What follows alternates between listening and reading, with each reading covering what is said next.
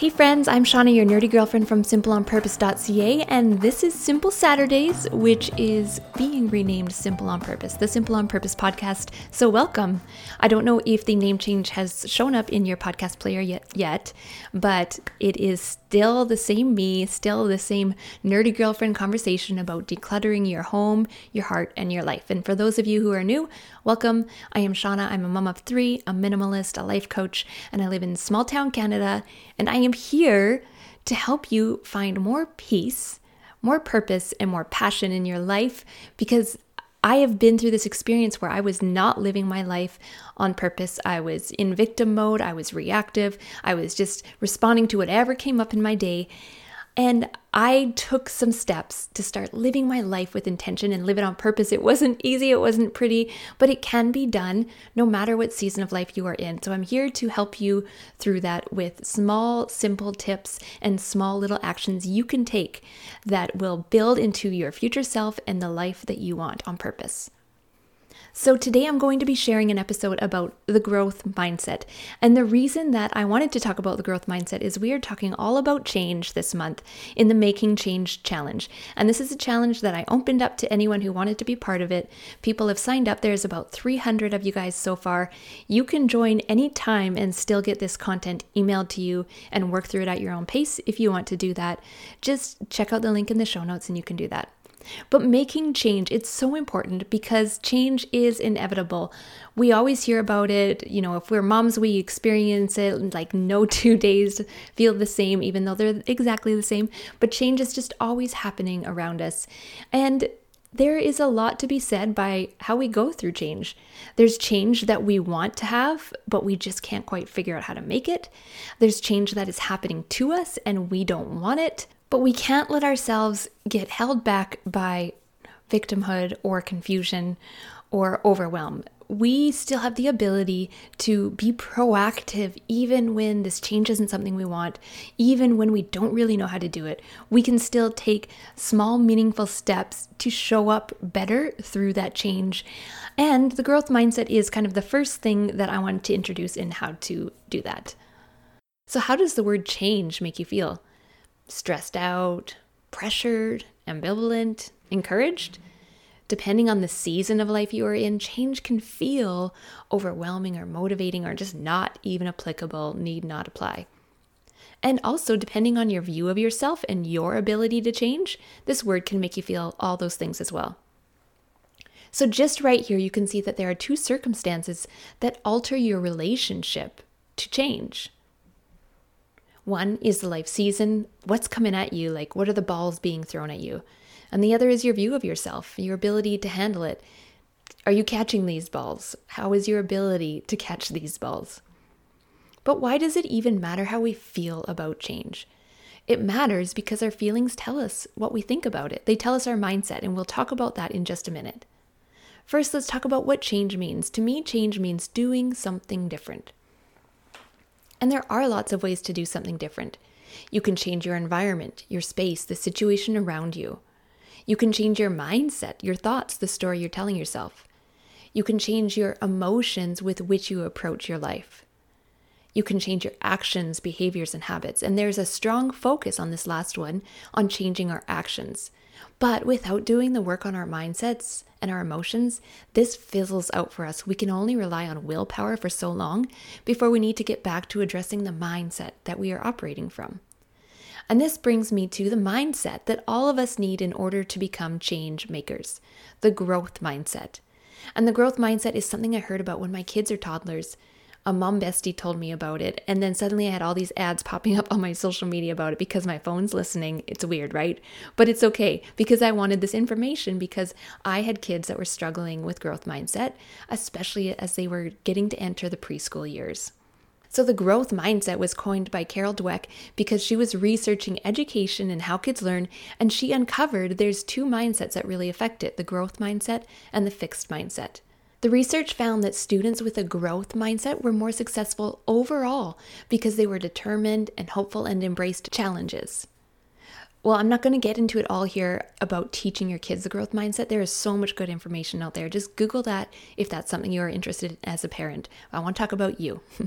So let's talk about the fixed mindset, the other one. A fixed mindset assumes that intelligence is limited, that struggles mean you are deficient in this area, and that setbacks are cues to give up. A growth mindset, on the contrary, assumes that anyone can learn anything with time and effort. The struggles are a natural part of the learning process, and the setbacks show you where to dig in more. And thoughts matter, and the reason that the mindset matters is because everything we do comes from our underlying beliefs. Even if we don't see it or appreciate it, our mindsets are there running the show. And I say this based on the cognitive behavioral therapy model, which I use in life coaching, and many therapists and life coaches use it. And it teaches us this: an event triggers a thought. I'll give you an example. I've decided to take up running, so I go for a run. I can barely run a block. My thoughts could be, I should be able to go way further. I should have that runner's high people talk about. I don't know what I'm doing. My chest is going to explode. My shins have turned to glass shards and my body is broken. I'm just not a runner. Running is not my thing. And this thought in my head, the story I'm telling myself, is going to trigger an emotion. So an event triggers a thought triggers an emotion. My emotions are, I'm feeling defeated. I'm unmotivated to run. I'm disappointed in my body and my physical abilities. And this is where we act. We act based on how we feel. So how do these feelings make us act? What behaviors are being triggered from this? If I'm thinking all these things and feeling all these things, then I probably won't run again. I probably won't feel much motivation to take up most exercises that require this kind of physical demand. And if anyone tries to give me advice, I'm probably going to shut it down. I'm not a runner. Thank you. Move on. The behaviors now have reinforced our original thoughts. It's like a self-fulfilling prophecy. Yep, I'm not a runner because I thought it, I felt it, I acted out from it, and it was a self-fulfilling prophecy of my original thought in the first place. But if I approach all this with a growth mindset, when I can barely run that block, and this is a true story for me, by the way, I could tell myself, of course I can't. I just started for the first time today.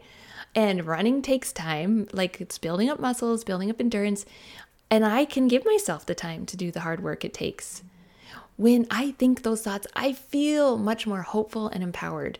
And when I'm feeling those things, I'm going to do things like upgrade my 1990s Walmart runners to something with actual foot support. I'm probably going to download a good playlist. I will even look up running videos. And I'll just give myself one simple little goal, like make it through that block without wanting to die on the pavement. I will do the work and I will become someone who is learning to run. So this is a true story. I could barely run a block and I would push myself to do it if there was someone in the neighborhood watching me. And then I would turn the corner and just like crash, just like, oh, now I have to walk the rest of the way. That's all I could do. But it's been about 4 years and I've kept it up. I run, walk. I've been doing runs at home on the treadmill, and now I can run for almost a whole Netflix show. I'm so proud of myself, guys. And when I say run, I mean jog, just to put it in perspective here. But it can't be easy. And you are right, changing your thoughts is not easy. I always say it's like a river carving a new path through the rock, but it is possible. And struggles actually act as a gym for your brain muscles to get stronger. Struggles make you physically stronger. They also make you mentally stronger. So where might you see a fixed mindset for yourself that's holding you back from making changes? Here's some questions to help you think about it. Where do you hide instead of seeking help? Where do you give up, especially if you're faced with a setback? Where do you lack confidence in yourself and your ability to handle or change a situation? What challenges do you avoid? Where do you tell yourself that you are broken or deficient? Where do you get defensive about feedback? And where do you feel threatened by the success of others and how it relates to you? Now, here's what I want you to take away from all this. The first one is that change is possible. Get excited, friend. If you've been feeling hopeless and stuck, let's open up this month with the belief coming into it that change is possible. You don't need to see the path yet, but just get excited that there's one available to you. And don't feel pressured. I know this mindset stuff can feel like, oh, sure, if it's that easy, why don't I do it then? This is where I come in, your nerdy girlfriend and life coach, and we will walk through this. Or you might also be thinking, if it's as simple as changing my mindset, then all I see is all the areas where I need to make changes. And this is where grace and priorities come in. If you are feeling to be a change maker, then just start in one simple place. And I recommend using the life evaluation quiz to help you decide which area of your life to get started. And then still keep things small while you are working on observing your mindsets and gaining traction with making simple, practical changes over the months. So if you want to join in this challenge, there are worksheets and weekly lessons that come out on the Sunday. Then stop by the link in the show notes and sign up to get that all sent to you. And if you aren't part of the Facebook community group, and Facebook is a place you like to hang out, I am stopping in there to give some live videos and some Q&A all about making change. So make sure to join that group, and do answer the interview questions. They are required for access into the group. All right, friends, that wraps up today's podcast episode. If you do like this episode, if you like this podcast, please share it. Sharing is caring.